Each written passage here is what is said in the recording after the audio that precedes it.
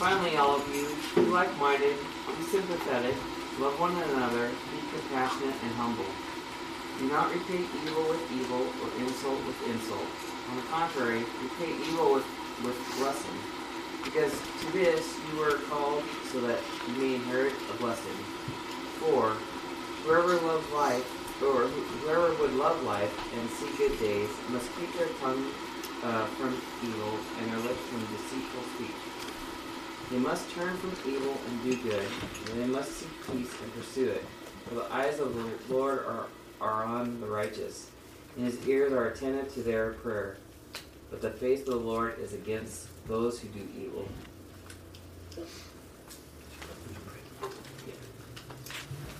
Heavenly Father, I just thank you for this gathering today, Lord, that we can gather and praise you and worship you, Lord. Lord, just ask for open hearts and minds as we listen to your message, Lord. Just be with Michael as he presents us with your message today. In Jesus' name we pray. Amen. Thank you. Well, it is true that I want my goal when I prepare and when I stand up here is that you will hear God's message. That you won't hear my message. You hear what God wants to say to you. What God wants for you in your heart. How God wants to transform your life through His Word. We've been going through 1 Peter. We've been learning about what it means to be a community on mission. Right? Yes. Amen. Woo! All right. Thank you. We've been learning what it means to be a community on mission. We've been learning who we are in Christ, what God has done in Christ to make us into a community, and then what God has called us to do, what that community is supposed to look like, what it's supposed to be, how we're supposed to live. We've spent a lot of time in the last few weeks looking at what it means to keep our conduct among unbelievers honorable. What it means to live life among people. And today we kind of wrap up that section on what it means to be on mission for godly living. We've learned about we saw it in general, how Peter wanted his readers to live godly lives, to live such a way that others would see that, and then they would be transformed by that. That they would say, there is something about the way they live. Even though we are speaking evil against these Christians, they continue to live good lives. They continue to love. They continue to show compassion for each other. They continue to reach out to us and do good deeds towards us. How dare they love us when we're trying to hate them? And Peter said that in doing so, they're going to see your good works. They're going to see what you do. And they're going to end up giving glory to God. They're going to end up being changed by that. We saw how Peter was very concerned that we apply that principle of living an honorable life. So he said, here's a situation in which you need to live honorably in your deference or your submission to authorities, to government, to the human institutions, the emperor, the governors, that you submit to them and you live according to the rules that are set as an act of worship, as a witness, as a way in which you can live honorably. He said, those of you who are servants, you should be subject to your masters. You should show respect to them. You should honor them. You should be obedient to them. Submit to them. And he said that the primary example for that was Christ. Christ who suffered for you. Christ who suffered for you so that you would follow his example. So that you then would be transformed into the kind of person who's living and serving to the glory of God. And then last week, we dug into what does that look like in marriage? How does Peter see marriage as being a reflection then of what God has done in our lives. How is marriage not so much about what I can get out of it or how I can be pleased, but marriage is how can I submit in such a way in my marriage that others will see how good God is. That others will see a picture of God and His church, of Christ and His church. That others will see our good works and they will glorify God. Today, as you heard Kevin read, he says, finally. And no, he's not finishing his letter. No, we're not done with 1 Peter yet.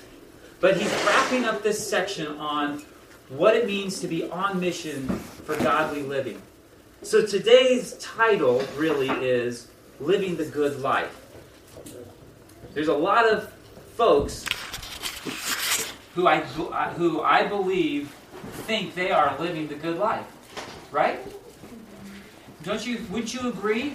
Most of your neighbors, in fact, let me just share this little illustration to just kind of show you what I mean by this. As I've gotten to know my neighbors, I've talked to them and kind of learned about them, and I've, for instance, neighbors who live right across the street, talked to them a few weeks ago in more in detail. We met back in January, but just hadn't had much chance to connect. And so I'm talking to them, asking them about their family and what they do. And he used to be in the military for a while. Now he works for the Postal Service. And just kind of asking a lot about stuff like that.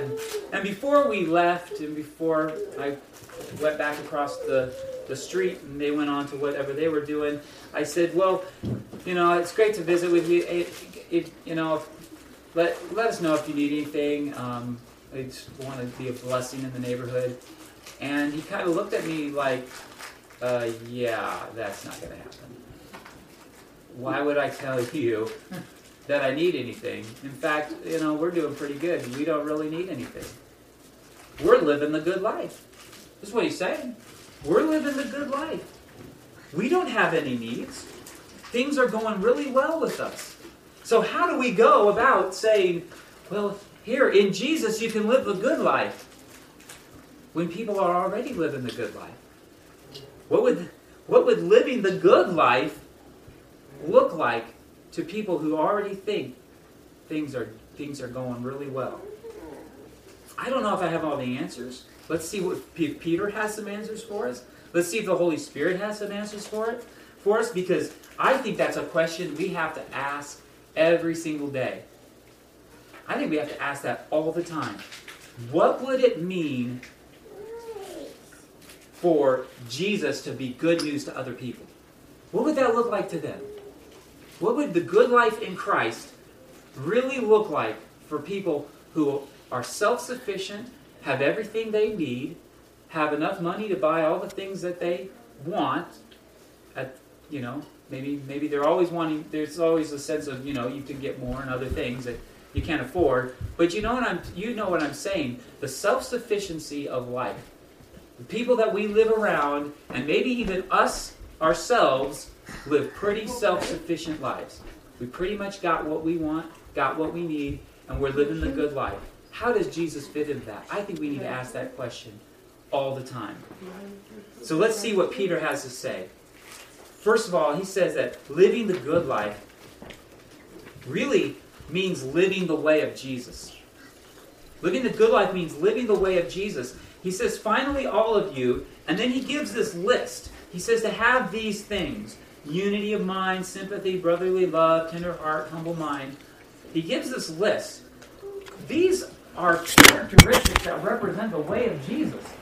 They represent, this is what it looks like. When Jesus comes into somebody's heart, he transforms them so that they look like this.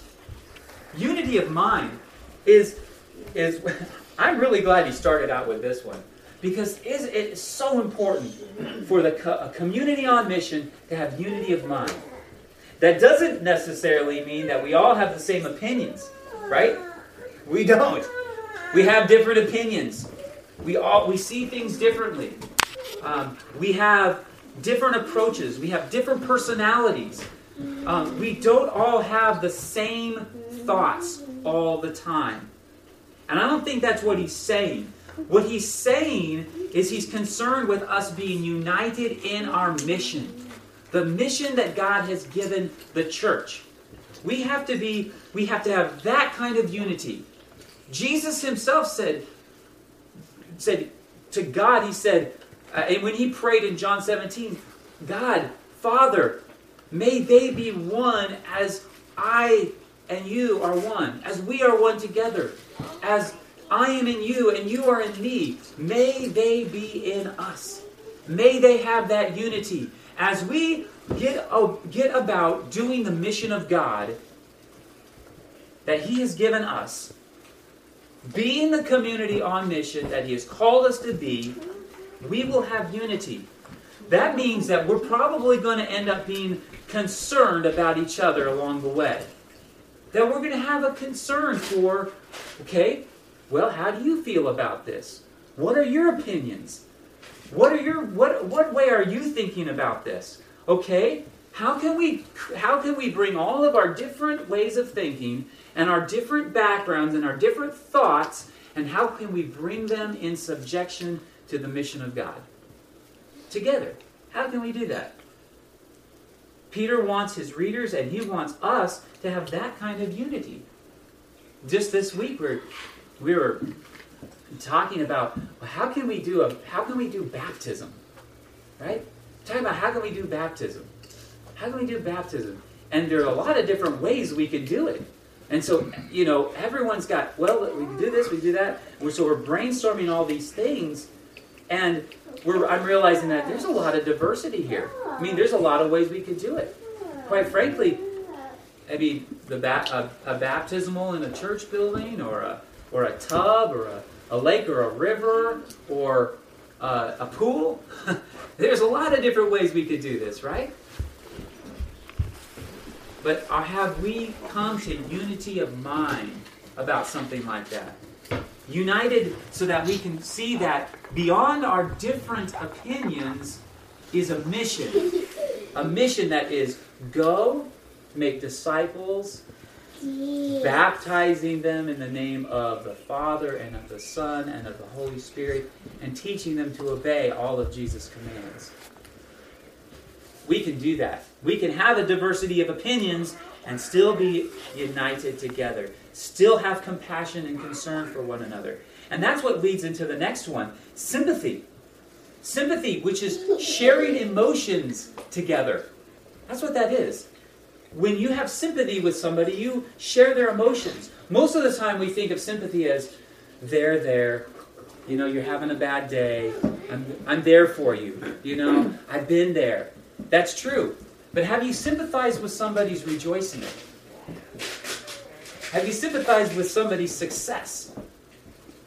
Can I, as a church planter pastor, hear the testimony of my fellow church planters or pastors in other places who are having great success in ministry and sympathize with them and rejoice with them? And go, praise the Lord, that's awesome, more power to you. I'm excited about that. And not feel a tinge of, oh, I wish that was me. Jealousy. Exactly. Jealousy. Didn't he address that previously? I think so. That's right, sympathy. He wants us to share those emotions together. But I want you guys to see something about this, that sharing those emotions doesn't happen unless we're sharing life together. It doesn't happen unless we're sharing life together. How do you know what people are struggling with? How do you know what people are rejoicing about in their own lives if you're not sharing life with them? If you don't know them?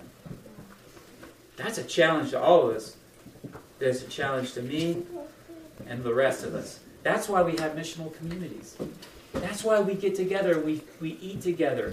That's why we spend time together. That's why we should read the Bible together. That's why we should get together in groups and pray together for each other.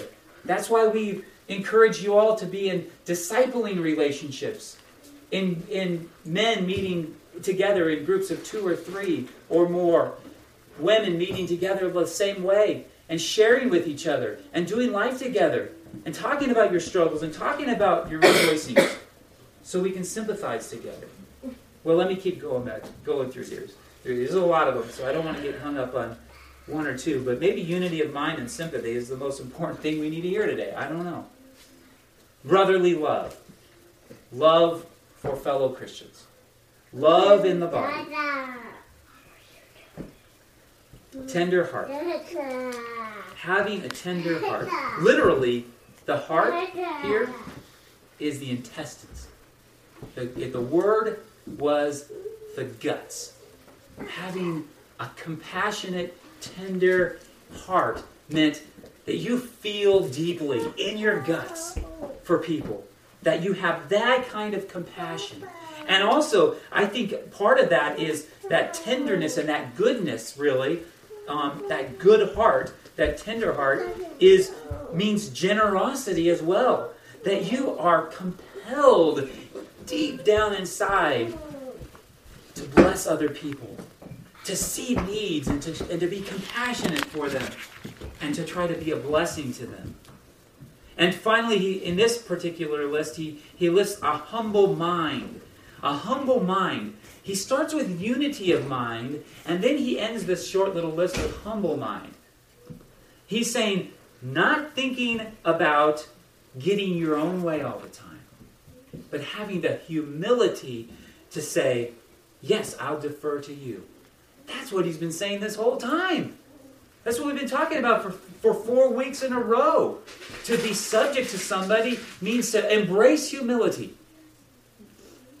I don't know about you guys, but that's a real difficult thing for me to do.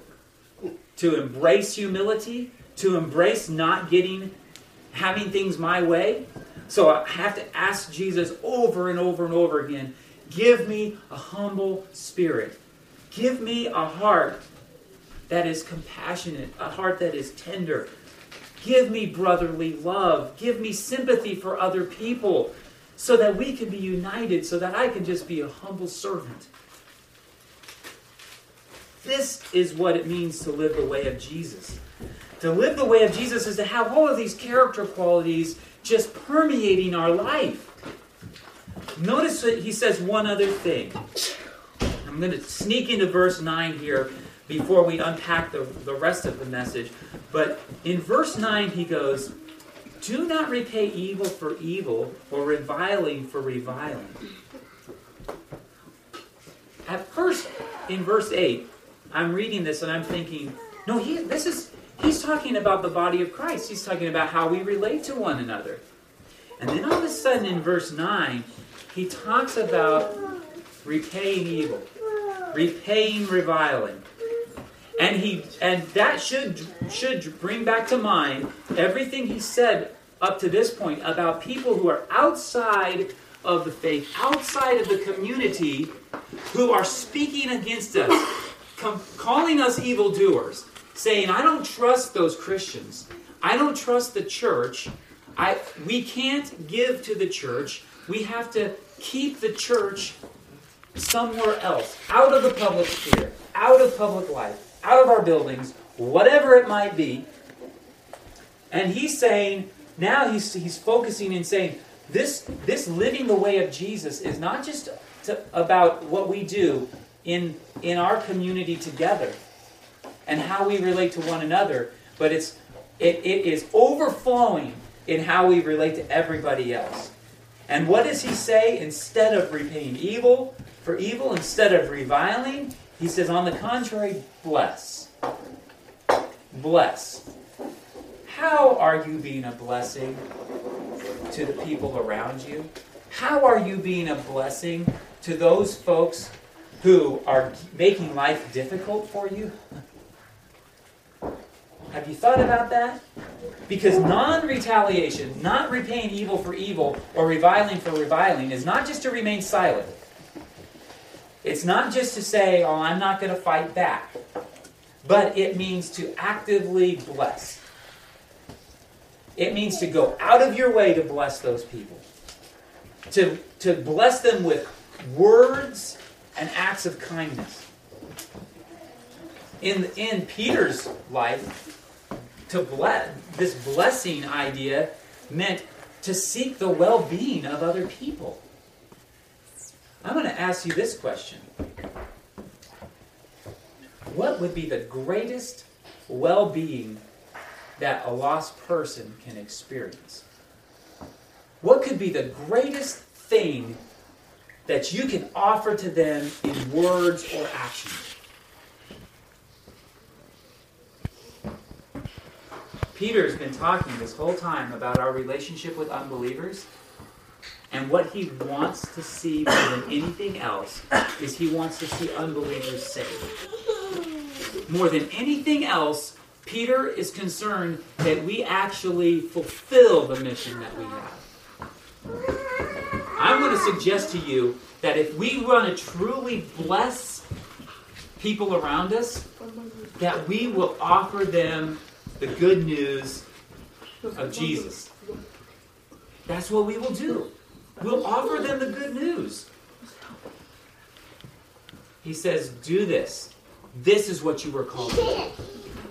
Peter says, for to this you were called.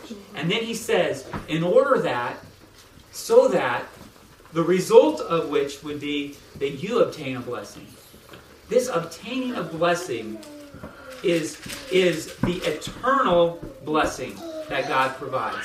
Living the good life, in other words, means receiving the eternal blessing of God. Peter goes on to quote Psalm 34, which we read again this morning. Whoever desires to love life, to see good days, let him keep his tongue from evil and his lips from speaking deceit. Let him turn away from evil and do good. Let him seek peace and pursue it. For the eyes of the Lord are on the righteous, and his ears are open to their prayer. But what else? That final phrase, but the face of the Lord is against those who do evil. We have to realize, friends, that the people around us who are not in Christ, they have God's face turned against them. That for those people who live around us, the good life, the abundant life, the inheritance, the salvation that is waiting for us is not waiting for those who are outside of Christ. It's not waiting for them. God's face, the psalm says, is against those who do evil. Let us turn away from that. Let us seek good. Let us desire to love life, to embrace the eternal life that God promises to those who are in Christ, what He promises to the community on mission. So let us see good days. Let us see the glory that is waiting for us, that is in store for the community who's on mission. To turn away from the former way of life. Keep our tongues from evil and lips from deceit. To turn away from evil, to get rid of the old life, the old way of thinking. What Peter says earlier is the former way of life that you used to follow, and to turn to the new way of life, the life that Jesus has given us to live. To really just fall on our faces and say, Jesus, do something in me that I cannot do on my own. Jesus, help me to live this new kind of life. I want to experience it. And then to realize that our experiencing of that life means to share it with other people. That's what it looks like. To keep our conduct among the Gentiles honorable, so when they speak against us, they may see our good deeds and glorify God on the day of visitation. If our mission is not to see more people worship, then I don't think we've captured and understood the gravity of the mission. There are people who are not worshiping God. There are people who are not worshiping the only way of salvation. And it is our mission to let them know how great is our God. What would living the way of Jesus look like? Well, let me give you a few ideas. I think, first of all, living the way of Jesus, living this good life, it's going to look like being a disciple. Jesus made disciples. He called people to follow him. He said, I come to give you abundant life. Right? John 10:10. I come to give you abundant life. That's what I'm here for. You follow me, and you will experience it and ultimately receive it in eternity. Being a disciple, following Jesus' example, walking in the Spirit that empowers a believer and says, do this, obey. And says, say this, speak. And then we think, oh man, living in the Spirit is really difficult. How do we do that? It's really simple. When Jesus says to obey, that's the Spirit saying obey. And then we walk according to that. When Jesus says to speak a word, we don't make an excuse for it. We just say it. No fear, we just say it and we do it. And that's living by the Spirit. We're committed. The way of Jesus would look like committing ourselves to prayer and Bible reading. Studying God's Word. Being in the Word. Knowing it. And being transformed by it. Folks, that's what Jesus did. Just even a cursory reading through the Gospels will reveal to us a Jesus who was committed to God's Word. Committed to the Scripture that he knew and loved. That was committed to prayer. Always in prayer with his Father. Always being led by the Spirit. Jesus shared his life with others. Jesus made disciples. That's what we are to do. Living the way of Jesus looks like that. Making disciples. Sharing the life that Jesus offers with other people.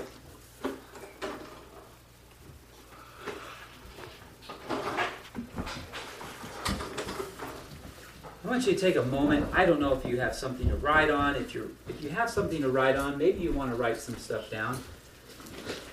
The main thing is I want you to take it home with you. What has God been speaking to you about this morning? I want to challenge you with two thoughts. If we're to live the good life, it's going to mean living the way of Jesus, having all of these things in mind, the unity of mind, sympathy, brotherly love, tender heart, and a humble mind. To be a blessing on others. What character quality, which one of those things is God burdening you with this morning? Which one of those things is the Holy Spirit speaking to you about? Which one of those things does the Holy Spirit want to develop in your mind, in your life, in your heart? Unity of mind? Sympathy? Does he want to develop brotherly love in your heart? Does he want to develop in you a tender heart? Does he want to develop in you a humble mind? Does he want you to be an active blessing in the life of people around you? Mainly those outside the community of faith. And then let me ask you this question. Who are you sharing Jesus with? We prayed earlier. And I asked you all to think in your minds and pray about an individual who you know, who's in your family or in your neighborhood or maybe a coworker that needs Jesus. So, who are you sharing Jesus with?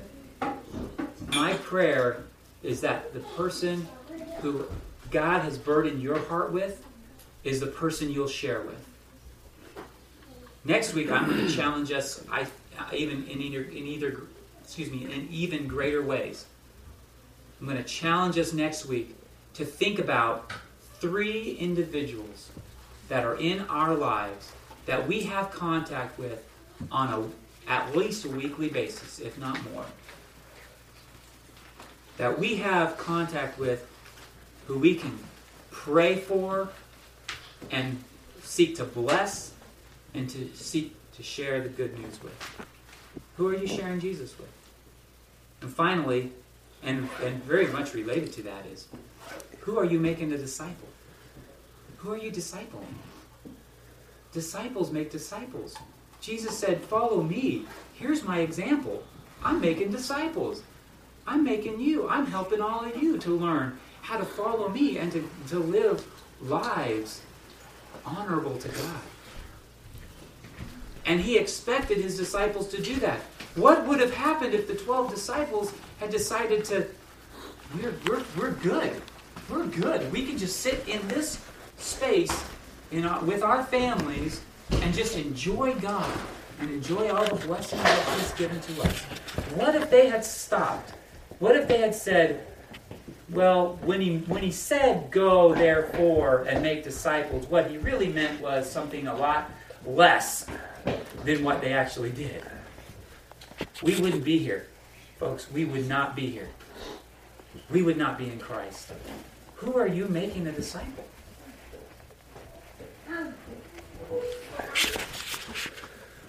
Let's pray.